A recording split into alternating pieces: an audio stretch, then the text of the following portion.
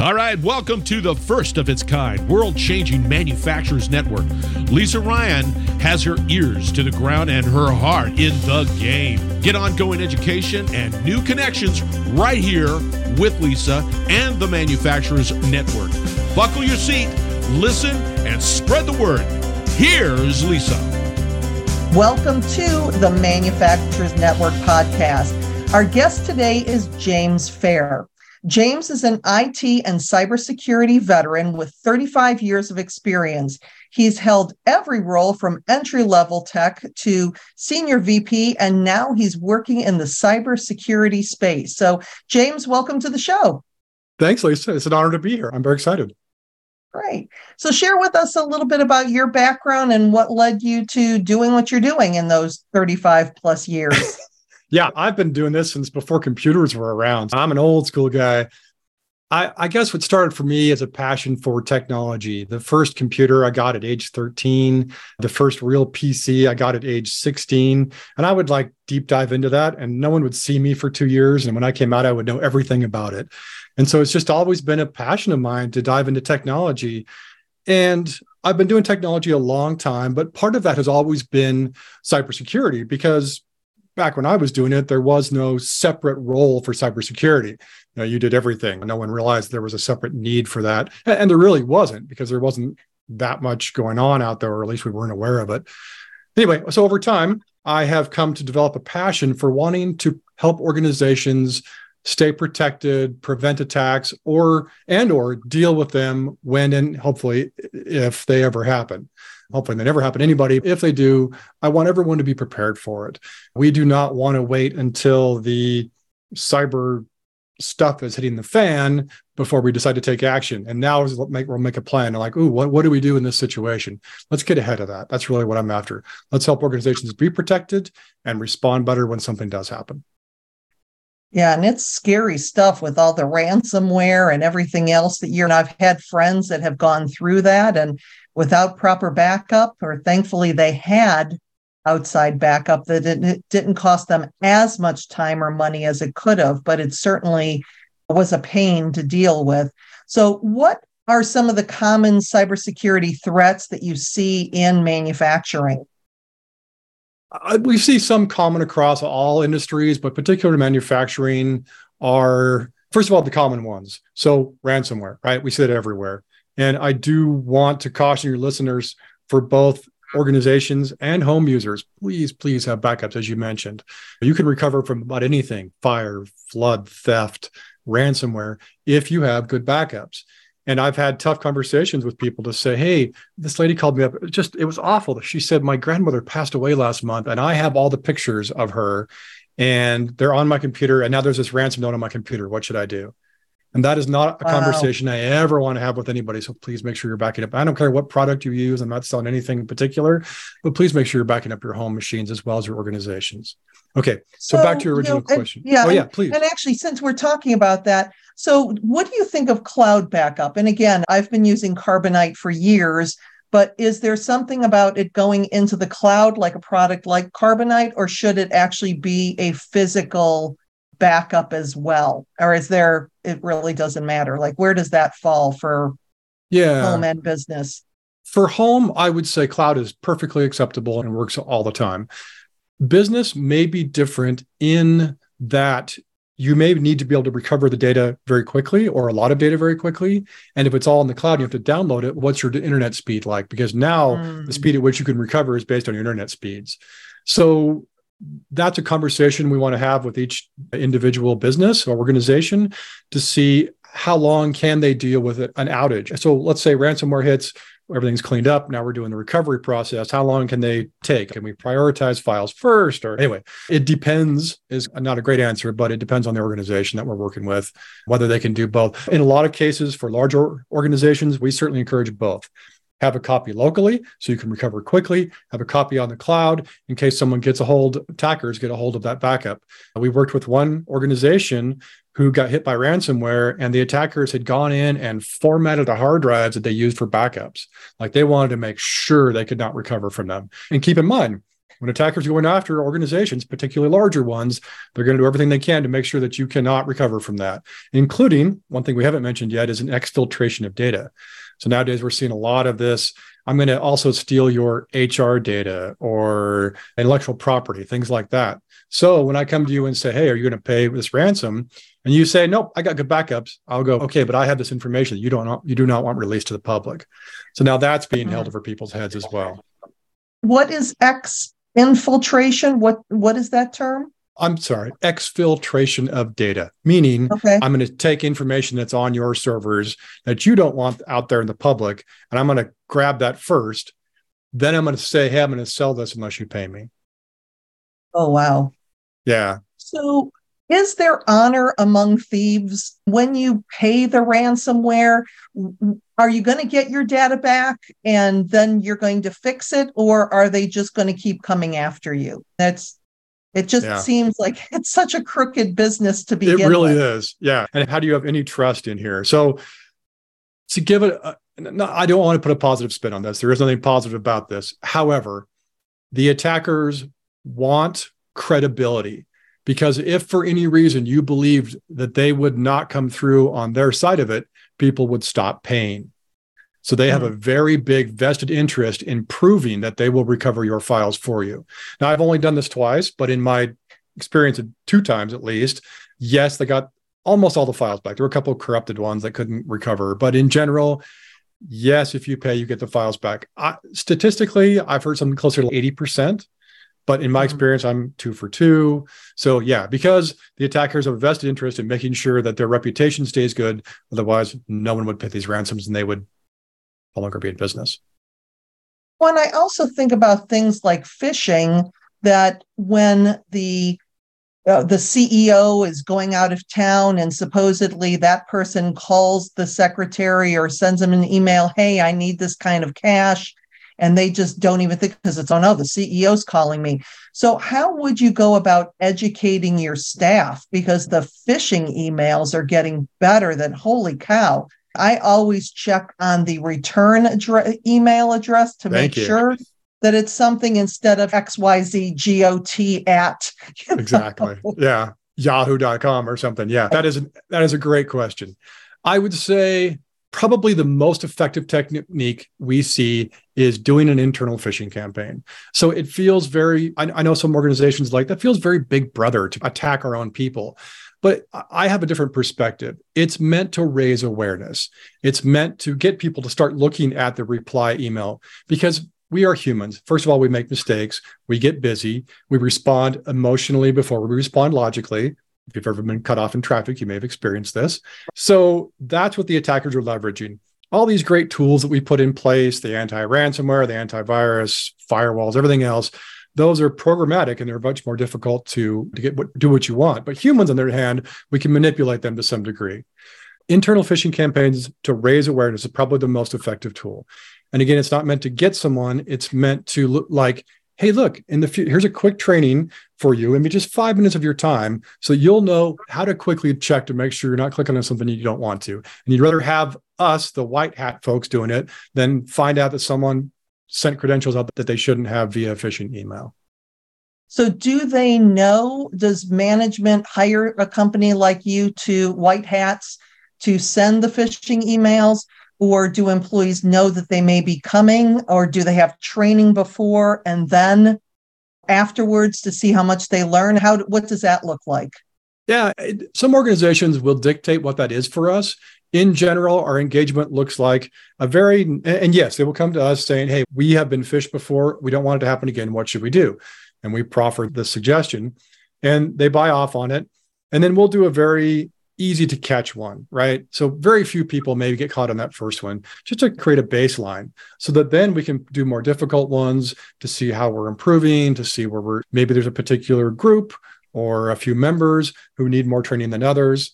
And then maybe we come in and we do an hour-long security awareness training. I do a lot of those. I'll come into an organization and I'll spend an hour talking about what we're seeing out in the wild, best practices for security, those kind of things. So really these days, yes, you need all those great security and IT tools in place, but you've also got to be training the users, because we are the humans and we make mistakes and we're busy. Yeah. Now, on your list of topics here, that ransomware was one of them, but you also said breaches through third parties. Is that the same as ransomware, or what would that mean? If you consider, I don't know if you recall the Target breach from long ago. So Target wasn't directly attacked. Someone got in through their HVAC system. So the HVAC folks had put a computer in their network that they could connect to in order to do work on the system, which unfortunately had been connected to the rest of the backbone of the network. So the attackers were able to break into that HVAC system and then into the rest of the network. So was that a direct attack on Target? No, not necessarily. It was through a third party. So we do want to make sure we're careful about engaging with third parties and that they have the proper security tools in place, because you may have all the best ones in the world, but if the person you're working with doesn't, then that can be a challenge. So it's not just about us having them, it's also about the people we work with also having those in place as well. Speaking When you of think about phishing and no, go ahead. you please. think about, oh, I was just thinking, you think about how interconnected everything in manufacturing is with the HVAC systems and the production lines and accounting and HR and finance and everything woven together. So yeah, that sounds like that would be quite the danger. Yeah, it's a challenge. Best practices, and I don't want to get too technical here, is to segment those pieces off so that they can't really talk to each other except by pre-designed paths, so that any new path can't suddenly show up and start connecting through there. But I do want to touch on something because there's a relevant story, I think, that applies here quite a bit. So it was a manufacturing company. They were working with a large vendor of theirs, and there was an email exchange going back and forth between someone in finance on both sides. And what no one knew was that the email on the vendor's side had been infiltrated. Now, a lot of times we think, all right, someone gets a hold of my credentials, they're going to jump in and start doing stuff immediately. But we found that's not really the case. Often we see it hanging out, maybe we'll call it. They're watching, seeing what's going on. They're learning. They're seeing who you talk to, who talks to you, who do you report to, who reports to you, who are you doing business with, what kind of language do you use, what's your signature. They're learning as we go. So they stayed in the system for, we do not know how long, because it was into somebody else's organization. And this email transaction went back and forth, and they finally agreed to a $150,000 invoice. Immediately, the attackers jumped in, did a reply to all. So they had all the previous email transaction in the email, and they said, here's the link to pay the $150,000. And the email domain, as they got even trickier, you caught that it was not the actual domain it was coming from. They got tricky. They bought a domain. They figured it was worth trying. So the company had a W in the name. They bought a domain with two V's right next to each other. So it looked like a W if your brain wasn't paying attention. And unfortunately, someone clicked the link, paid $150,000. So that company was out $150,000 and still owed the vendor $150,000. So Wow. yeah, phishing's a big deal, and account compromises are a big deal these days. So we've got to be watching out. I cannot stress enough the value, and it's not 100%, it's not a silver bullet, nothing is, but the value of multi-factor authentication or two-factor authentication or MFA or however you want to call it, just having some additional level besides your login and password that you have to enter. That's a huge difference in security for a very minimal impact in efficiency for people. Wow. And I think about too, and this isn't totally with manufacturing because you do have to be at the plant, obviously, but there's still a lot of people working from home. My husband works for a manufacturer, but he is in accounting, so he gets to work from home a couple days a week. So when you look at that rise in remote work, all the interconnected supply chains, what are some things that manufacturers can do to ensure that the remote work isn't potentially causing any problems? Yeah, I think if the organization is mature enough, we can start looking at some sophisticated tools. For instance, internally, we use a product from Microsoft called Intune. And Intune is really designed for a remote workforce. And it allows us to put kind of those same parameters on devices that we would if they were in the office.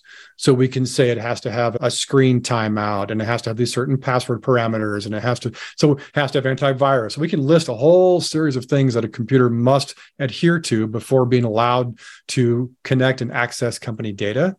So really, that's where I would encourage people to start looking at ways to lock down those devices to only have access if certain criteria are being met. Well, and then we're also looking at things like you want to be efficient, but you also want to be safe. So how would manufacturers balance the productivity that they need to make the money along with the cybersecurity that keeps all of their efforts safe? That is a great question.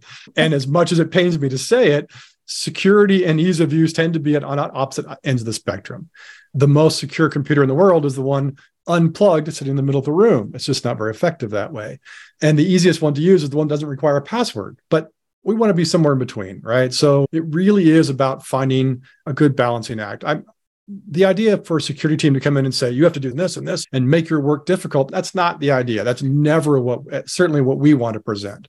We want to come in and add some security that works with the business model and the business people. And yeah, we're going to add a little bit of MFA, right? We're going to add a little bit of overhead to what we're doing in return for a lot of return in security.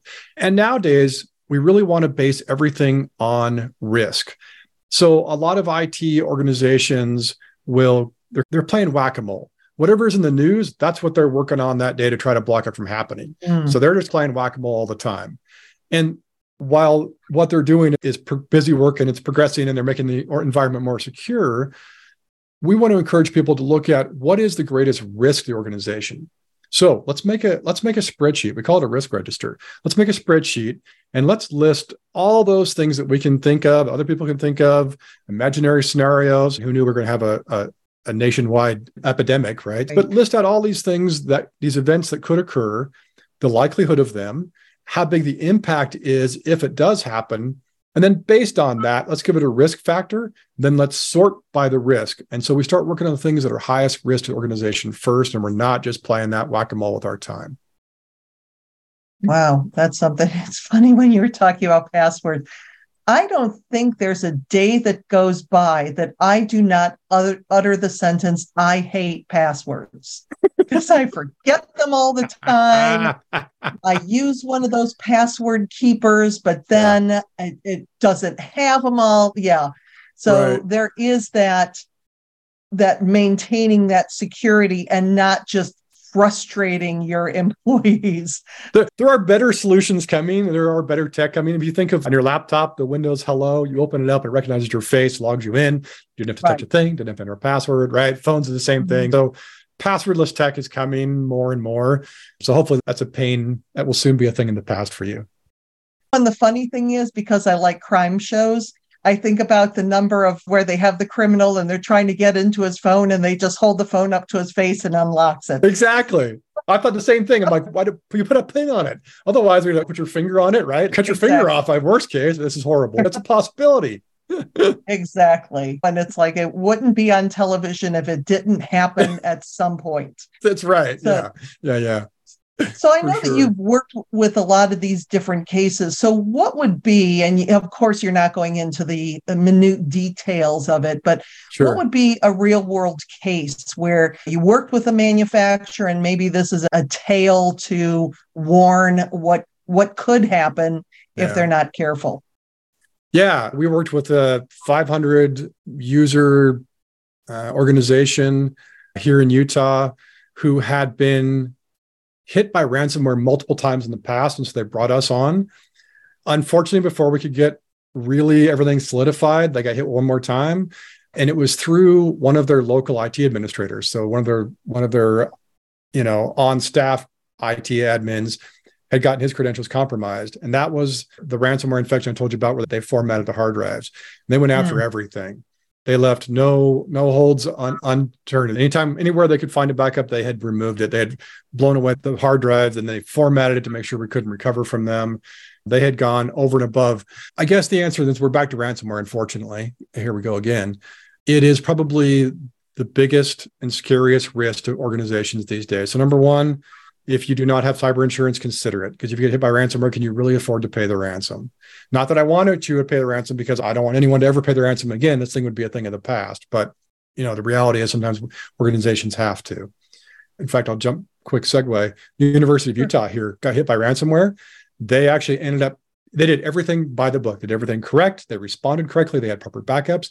They ended up paying. And the reason was the attackers were able to prove that they had a small subset, but that they had student data that the university did not want released to the public. So they ended up paying anyway. So this is a real thing. So we've got to start putting layers in place. Unfortunately, as difficult as it is, like even internally for us, we have 150 techs out there running around, but we can't have everyone have access to everything. We're going to go work on this client. Okay, you have access to only that client. So we really need to start segmenting people and access. It's just not fun, but it is the reality we live in. If you're a large organization and you can afford it, I would encourage you to look at some very sophisticated tools like a managed data and response program. I'm not pitching a particular product, but there are antivirus organizations who will monitor your entire environment for you. 24/7, 365, they're looking at every single endpoint. And if something looks suspicious, they're jumping in and they're actively involving themselves. So they will respond to an incident. If it's 2 a.m., they're not calling your tech trying to tell them, hey, you need to do something. They're actually actively engaging with the organization and doing something about it. So they're trying to prevent the breach from happening. So if you can afford it, I would it's called MDR. I would seriously look at MDR. And is that real people or is that AI? Combination of both. Yeah. So typically what happens is the header, I get too technical here. The critical information of the data, not the data itself, but the information where it went, how it got there, is sent to an AI that then triggers red flags, which are then sent to a security analyst, an actual human to look at. So the answer is both, much like you do. Now that you have scared the heck out of the audience, is there anything that we missed as far as just talking about, we want if you can get the cyber insurance, you want to do that. If you want to spend the big money on that system, MDR, training your employees for learning about phishing, making sure that you have backups. We've talked about all of this, but is there a system? Is there an order? What would be a best practice of just starting the process of protecting yourself? Yeah, that is an excellent question. So security is all about layers, because if a attacker can get through one layer, we want to have multiple to try to prevent it from being, right? So not any single exploit can't allow them to get in fully. I'm sorry, I'm totally blanking. Ask me the question again.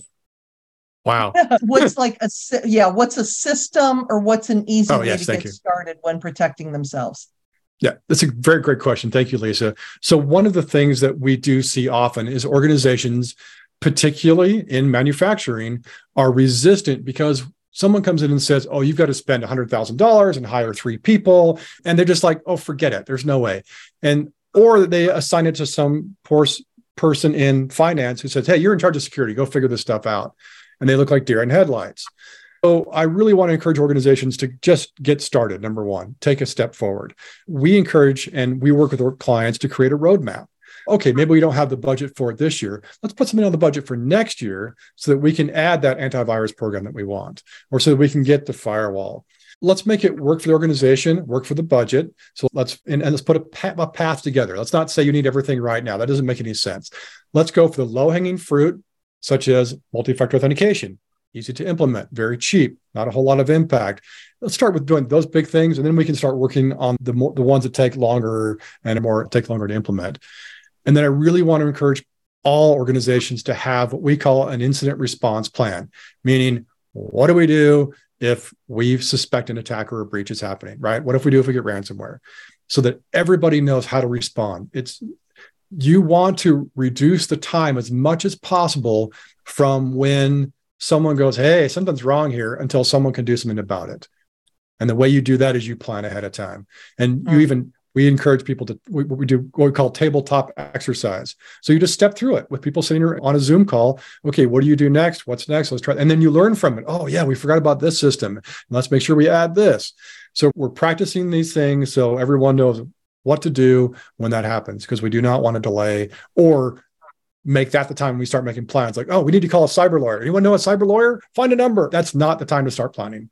And I think even with the pandemic, that we are getting used to asking questions that we never thought that we would have to ask before.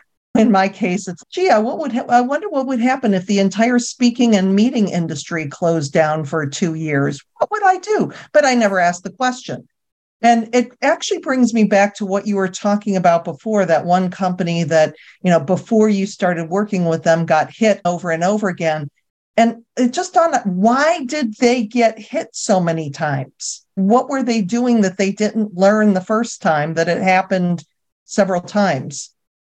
They had employed an IT staff that wasn't skilled in dealing with those situations. Wow. And they did not make adjustments. They just, I guess they were hopeful that the staff had learned and it wouldn't happen again or something. They just didn't take the necessary precautions. Yeah. I came in and did an assessment on day one, and I found someone had shared out QuickBooks files, company data. I had some bank accounts I found just from a cursory browsing. So it was just, unfortunately, it was an IT staff. And there's not an expectation that all IT staff need to be security, but there is an expectation that if you need that, you're going to bring in an expert, just like you would in any other field. Well, it's just so funny because I just had another one of my clients today that wants to pay me, always a good thing, but they're like, we like to pay via ACH. So here's a Word document, put your banking information on that and get it back to us. I'm like, no, I will call you and you can write it on your own form. And it's such common practice that I think that just from I don't like going back to the customer and say, no, I'm not filling out your form and sending it to you. I will call you, but it's not worth the risk. And I think it's just these little things that we do for ourselves personally and that we learn to do for our business that can protect us on both sides. Absolutely. And one last thing, since we're talking about soft skills here, is I really want to encourage people to trust their instincts. In almost every instance in a large incident, when interviewed afterward, people would say, I felt something was off or something felt amiss. So I really want to encourage people. We have intelligences that are part of us we may not know about or be aware of. If you feel something's off, please pay attention to that. Worst case scenario, you send people on a wild goose chase and it turns out to be nothing. But best case scenario, you catch something early and before it can cause too much damage. Wow. So as we're getting to the end of our time together, if somebody did want to continue the conversation with you or schedule a time to talk about how you can help them, what's the best way for them to get a hold of you? Yeah, I love to talk security and help organizations. We set up a site just for this. So you can go to our site. It's executech.com, executech.com/cast, CAST, as in podcast. And we'll be happy to answer any questions. I'm happy to talk directly about this all day, every day. I really want organizations to be protected from this kind of stuff out there. So yeah, please reach out. All right. Awesome.